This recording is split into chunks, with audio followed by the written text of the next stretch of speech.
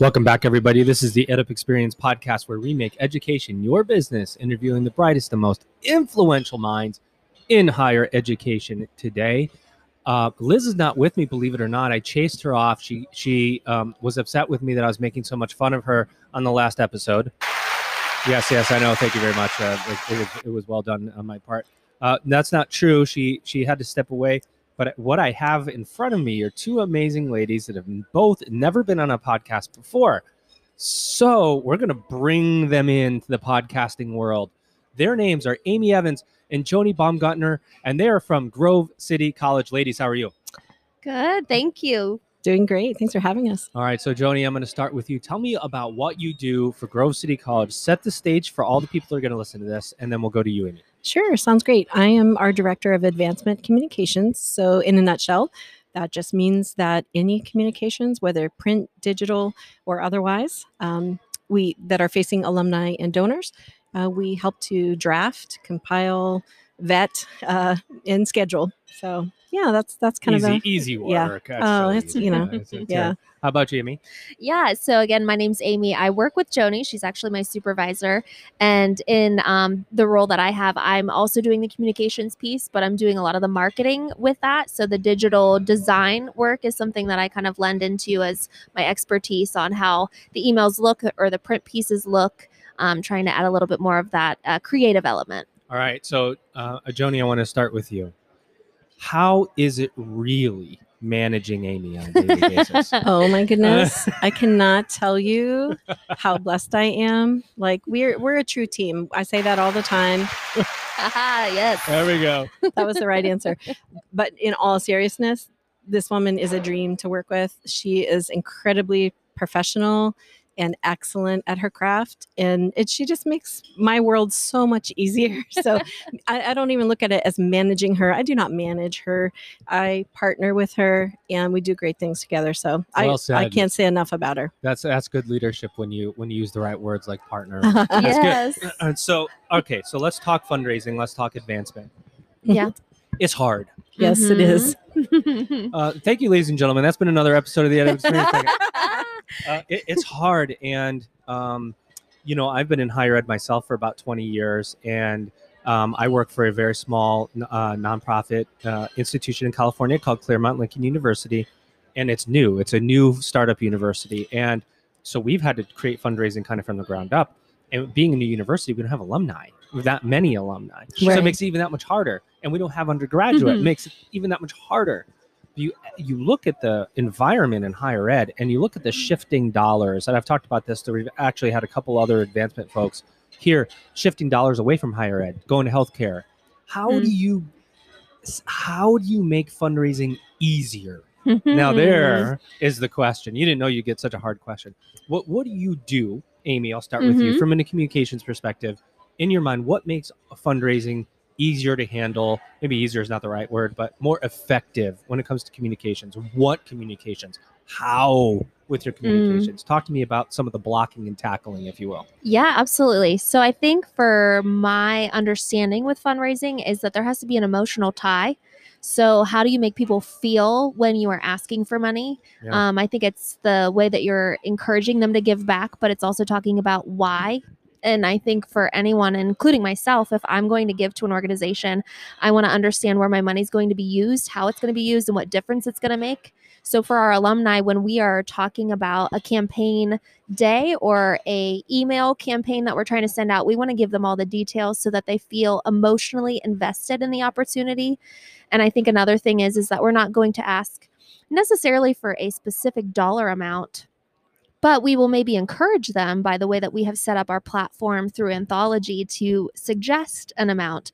But we want them to understand that every dollar does count so that their difference can start from whatever they can give. And then hopefully from that first interaction with them, we want to then maintain a relationship for future giving. And then in the future, maybe they'll give more. But I think it all starts with emotion and relationship and then kind of where we take them from there. Joanie, we're talking about, you did really well, Amy, to kind of define lifetime value of a student, because lifetime value of a student isn't the very, very short period of time they're in higher education, which is a snapshot of life, right? It's what happens after. It's whether they return for an advanced degree, if it's being a donor that, because of course, if you're an alumni in year one, you're probably not going to make as much as you make in year 41, or, I don't know how the student is if they work for 40 years, but you want to have that student have some level of loyalty to you throughout their lifetime because they're creating value. They're marketers. Yeah. Right? The students are marketers. Do you look at how, maybe the better question is, how do you look at that lifetime journey? Do you have different metrics that say, here's a lifetime value of a student, or here's how we expect this student to progress based on their job at this time or where they're working? So you're always blueprinting and keeping track. How do you define that lifetime value? Because it must feed your projections. Right. And I do think that that's an important thing to consider is lifetime value. And, for us, it does begin when they are students. So our office will really seek to engage students where they're at, helping them to even understand what does it mean to be an alum. There are responsibilities, there's rights, but it's a lifetime relationship. So we recently sent some communications to our class of 2021 grads. And in there, we said, congratulations, you graduated. It's not the end. It's just the beginning. And so we're trying to bring about education that helps them to understand what is their role, what are the expectations, what are their rights within our alumni association. But yes, to get to your question of, do we have a way to sort of project value? I think that it does start from the beginning where we know that if they were a more engaged student during their time here, so that takes some careful tracking, right? And some data collection and things like that. We can then use that information to predict those that are more likely to give at certain points in their journey. And so, of course, as folks mature and age and have kids of their own and, find themselves with the students in college again, we kind of realize that there's going to be natural points in time where they will be more open to giving, where their wallets may be more ready and open to share with us, that kind of thing. So we do try to think of that when we engage those types of donors. But I just think Amy made a great point earlier, and that's just they need to feel connected to us. And that obviously started as a student, and we can't let that lapse. Right. I think there's a period of years where, if you're a recent graduate and you come back for your first homecoming the very next fall, you feel different. You're like, oh, I graduated from here. I'm back home. We always say that our alumni always have a seat at our table. It's sort of our engagement mantra, if you will. Right. And so we're trying to educate them about that.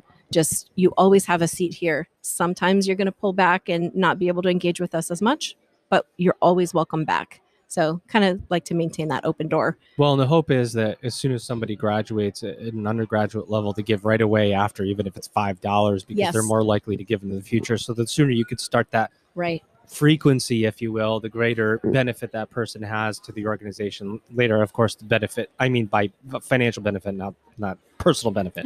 But Amy, let me move to you and ask you, the obviously coronavirus being a changing event, it's disrupted so many things. One of the thoughts that I had and have seen, like I said earlier, is the dollars moving out of education, moving to healthcare.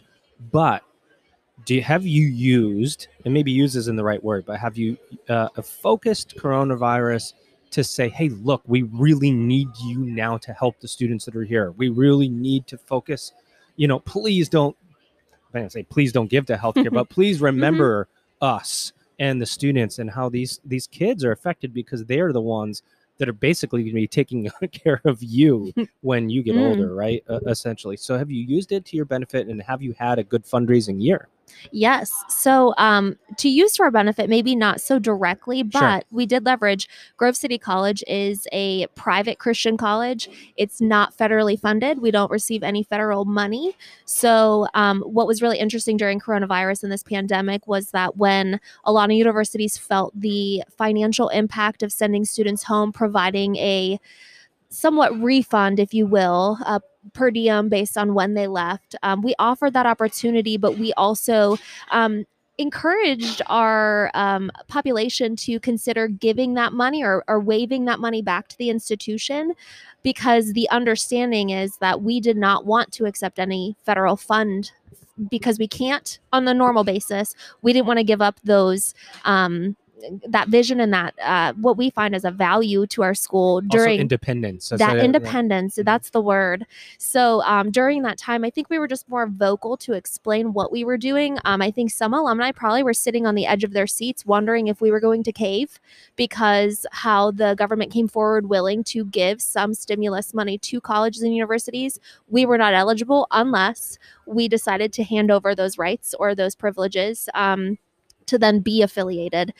We stayed away from that because we are just an independent school that takes a lot of pride in that. And I think that's what also gravitates some of our audience to attend our college. So in the way of how we marketed COVID, I think we just try to stick to our values, who we are as an institution, and really tried to make sure that our alumni knew that we were standing strong, but we couldn't do it without them. So our mission this whole year was to be much more vocal as well about the fact that it is our alumni base and our donors who are making the college experience possible. And so we had a campaign that we used our mascot, Wolverines. Our little tagline, yes, was Wolverines together more than ever. More than ever, Wolverines together. I think that's how it was. And we just really played on that wording for them to understand that this was a collective effort to get through a really difficult season, which I think globally people felt regardless of where they were, but for them to want to help us do well and make it through, because I think the scare was that a lot of institutions would fall through the cracks. Yes. So we just were more communicative, I think, just letting alumni know, here's where we're at, here's what we're doing, here's where we feel the impact, but you can make a difference in such a small way by giving. And our communication efforts, I think, being open to sharing where we were and telling them exactly how we were hoping to handle it, brought them on board and allowed them to just kind of buckle up with us. You know, you said so much in there that resonates. One of the most talked about items is the closures of colleges and universities, especially private ones. There are a lot of people that predict closures to take place. There's been some mergers, some acquisitions, not as many as earlier predicted, but people are still saying that higher ed's in danger, financial danger, so on and so forth.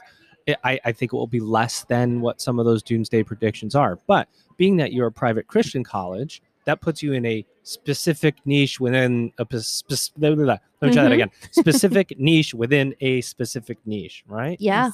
However, if you market it right, you can really benefit from that, because if you have loyal folks that are Christian, that are looking to give their dollars, are going to obviously give it to a Christian organization, right? So if you twist it right, so to speak, you can really benefit from your constituency. Right. Did you really double down on brand at that point? Did you double down on, Joanie, I'll ask you this, double down on here's who we are, here's what we believe. We've always talked about it, but we really need to talk about it now to differentiate ourselves in a noisy marketplace. Right. I do think that was really important for us, just to remind all of our constituents, as Amy said, who we are, that we're still here. We're still living on mission. Like, we have not forsaken that mission.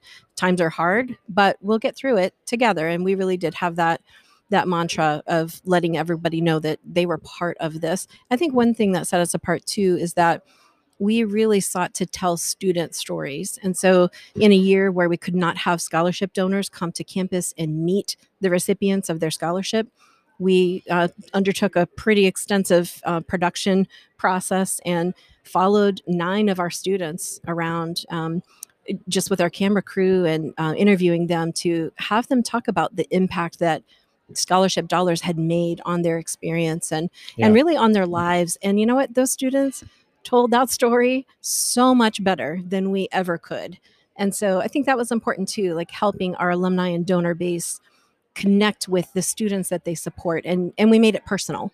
And I think that did make all the difference for sure for us. Did you guys make Amy, I'll ask you, did you transition during COVID and now as we're hopefully exiting COVID, even though at least in Los Angeles, where the county where I work, there's the Delta 6 variant.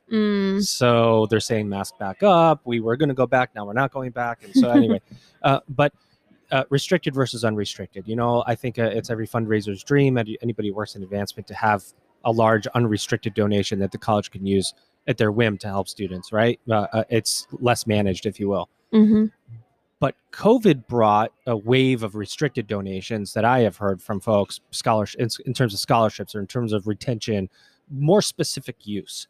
Did that happen to you guys where it was easier, so to speak, to get a scholarship for $25,000 than it was to get an unrestricted for $25,000 because you wanted more intentionality, or was there no change really? That's a good question. I want to say that there was probably a little bit of a change because people do want to see the specific impact for students to feel that they could go to college during a really difficult time. I think the stories that we shared on social media or the way that we did our scholarship process, like Joanie was talking about, each of our students will write a letter to the donor. We read a lot about students who said that their parents were heavily impacted, and all summer they were contemplating if they could come to college because their parents lost their job or were laid off. So I think there was that change where people wanted to make a specific impact, but I do think that our team does a very strategic job at the unrestricted account because we understand the impact that it has for us to make that decision based on what the college believes would make the best use of money. And thankfully, just because of the way that Grove City is independent and the ways that we have used our monies in the past, people are very fiscally responsible in our leadership team. So I think there's been a trust built for donors who have given before to understand that their monies would be used appropriately. And there was some confidence there, but I think equally the return on that communication, letting people know how the college was using the money, was just as important for that unrestricted giving component. So some of our communications, we were a little bit more overt, saying unrestricted would be really great, and here's why. We had an alum actually do a video for us to explain the difference, because I think if you've never given before, or if you maybe have, you've maybe not realized that there are two accounts, where in our world, that's something that we know and we study all the time. So we had this video communication that we put on our website and put out an email to Smart. explain it, because I think even for myself, not being an alumni prior to COVID, I didn't know that there was such a thing, but it makes perfect sense. Right. So, Yeah. And, every fundraiser's dream is to have a huge unrestricted donation, because it can help. You think about it like this: a scholarship, a $20,000 scholarship, can help maybe one or two students, depending on how the donor creates the restriction or the criteria. But $20,000 unrestricted could help 20 students at $1,000 a piece all Right. stay in school instead of one student start school, or start a new program off with $21,000 scholarships, or whatever. You can, as an institution, break that up. And I think a lot of people, that's such an important distinction that you trained on it that way, because a lot of people don't understand. They think a scholarship, and we're a good example. We the Edip experience, we made a donation to Spelman College in the name of my co-host Elizabeth Live, to help Black women stay in college or start school. And of course, we know enough about higher ed to go, use it however you want. We'll name it, we'll call it a scholarship, but use it however you want to help as many Black women as possible, not just one. Right. But that distinction is important. So it's, I think, great to take it forward, Joanie, because I'm getting this long buildup. I know sometimes I have these buttons that will say boo. I won't hit one though and boo myself. I save that for Liz. Fundraising, for all intensive purposes, is sales. It's very akin to sales. Selling a widget, selling, if you work in enrollment in a college or university, you're selling a student on why to come to your school. If you're in advancement, you're selling a student on why to donate to the school. So it's very similar. What have you done for me lately, ladies? You hit your goal this month. What's next month? You move real fast. We do that in enrollment too. I worked in enrollment for 20 years. It's like, we hit a budget. Next budget, next budget, next budget. How do you stay focused? How do you stay focused? And how do you keep the passion for fundraising the way that you guys, you're exuding it now, and Fred, because you're so excited to talk about it. But how do you keep it? That's a really great question, because all of us in higher ed understand how very cyclical our world is. We have school years that start in August. We have graduations that happen in May, and we tend to do the same things. We have homecoming every fall. So we live this world, Groundhog Day kind of thing, over and over and over. And so your point is a great one to make, is that we have to keep our perspectives fresh. We have to keep our motivation current and high. And I think one way of doing that is to constantly kind of step back and ask questions. Where our team is really good about strategizing. We all operate under the Clifton Strengths model, where we've all taken that test, and we know a lot of the strengths that we tend to operate in. One of them is hugely strategic. and also innovators. Innovation is one of the common threads that we find among the very specific people on our team.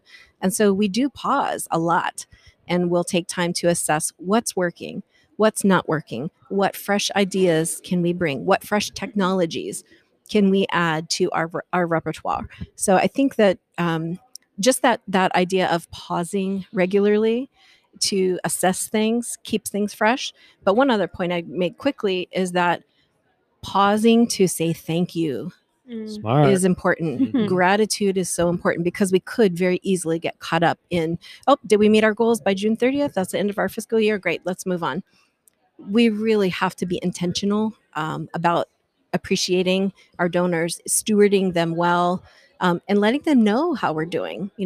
So again, our roles in the communications area come in a very important way, because we have to let them know, again, what was the impact of what you gave last year? Why should you bother to give again this year?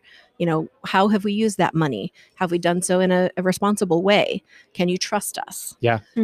So I think those are the things that play in. But I would encourage our listeners to definitely take a pause. If you don't do that regularly, take a pause. I like it. Yeah. Mhm. Good advice. All right, Amy. So what do you want to take away from Anthology Together? Why are you guys here, and what do you hope to learn? Yeah, I think one thing we've talked a lot about, Joanie and I personally, is just hearing from other schools about their best practices. I think it's really nice to hear from a school who has done something, they've learned a lot about it based on their idea that they brought to the table, their execution, and what they would do differently. It helps you kind of get ahead of the tracks a little bit, so that Learn if you from want to others' implement mistakes, if you will. exactly, and share ours too. But I think the creativity of other schools, basically just kind of tuning into like what their team has implemented, is exciting. And I think it's kind of neat to see just what other things we could be doing at our school that might fit for us. So I think that's the biggest piece, and any opportunity to learn something that we haven't implemented. So we do use Anthology and Compass, and there's a lot of pieces of the website and the emailing platforms and the forums that we use. But once you start talking to people, they might take it from a different angle. And so then all of a sudden you leave with some immediate capable thing that you can implement when you start back in the office on Monday. And I think that's what's exciting, is we can have an immediate turnaround on something that we didn't know. So I like it. Joanie, how about you? What do you want to take away? Yeah, I think I would echo what Amy said. I love the peer-to-peer learning that happens here, but I'm also excited to hear from Anthology themselves about what do they have on the horizon? What things can we look forward to? Technology is ever changing, ever growing, expanding, and we have to kind of keep current. We have to keep aware of what other schools are using, but also what are the tech platforms that we routinely engage with. What do they have next on the horizon? Yeah. What are the innovations, and how can they impact us? We can't do everything, as you talked about, budgets being limited and things like that. It's definitely a everyday reality, but I think that when you can come to a conference like this and see what's coming, then you can plan ahead. You can position yourself to be relevant and to engage in ways that matter. Yeah, and I think at this point in our history of higher ed, finding out what's going on in the industry in totality is really important, where the trends are heading, who's not just with technology, but who's doing it right, how are they increasing enrollment, who's increasing donations, who's Right. retaining more students. All of those ideas matter, because we know if you work in higher education, if you're listening to this podcast, it does take a village. Everybody plays a role, and every role is important, not one more important than the other. So Right. thank you, ladies, Amy and Thank Joanie you. from You're Grove City welcome. College. I Yeah. hope this was a good podcast. Was this a good podcasting Hey, experience first for you? time, I think I'm spoiled. I'm going to Yeah. have high expectations for my next Yeah. opportunity. Amy's going to be your next podcasting host at Grove City Yes. College. Watch out, alumni It's funny. alumni podcast. We're headed there. No Yes. joke. This has All right. already been in As conversation. soon as we're done recording, I'm going to unload everything I know about podcasting, Yeah. you guys. All Let's right? go. All right. Well, this has been another episode of the Ed Experience podcast here live from Anthology Together with the ladies from Grove City College. Thank you, guys. Thank you.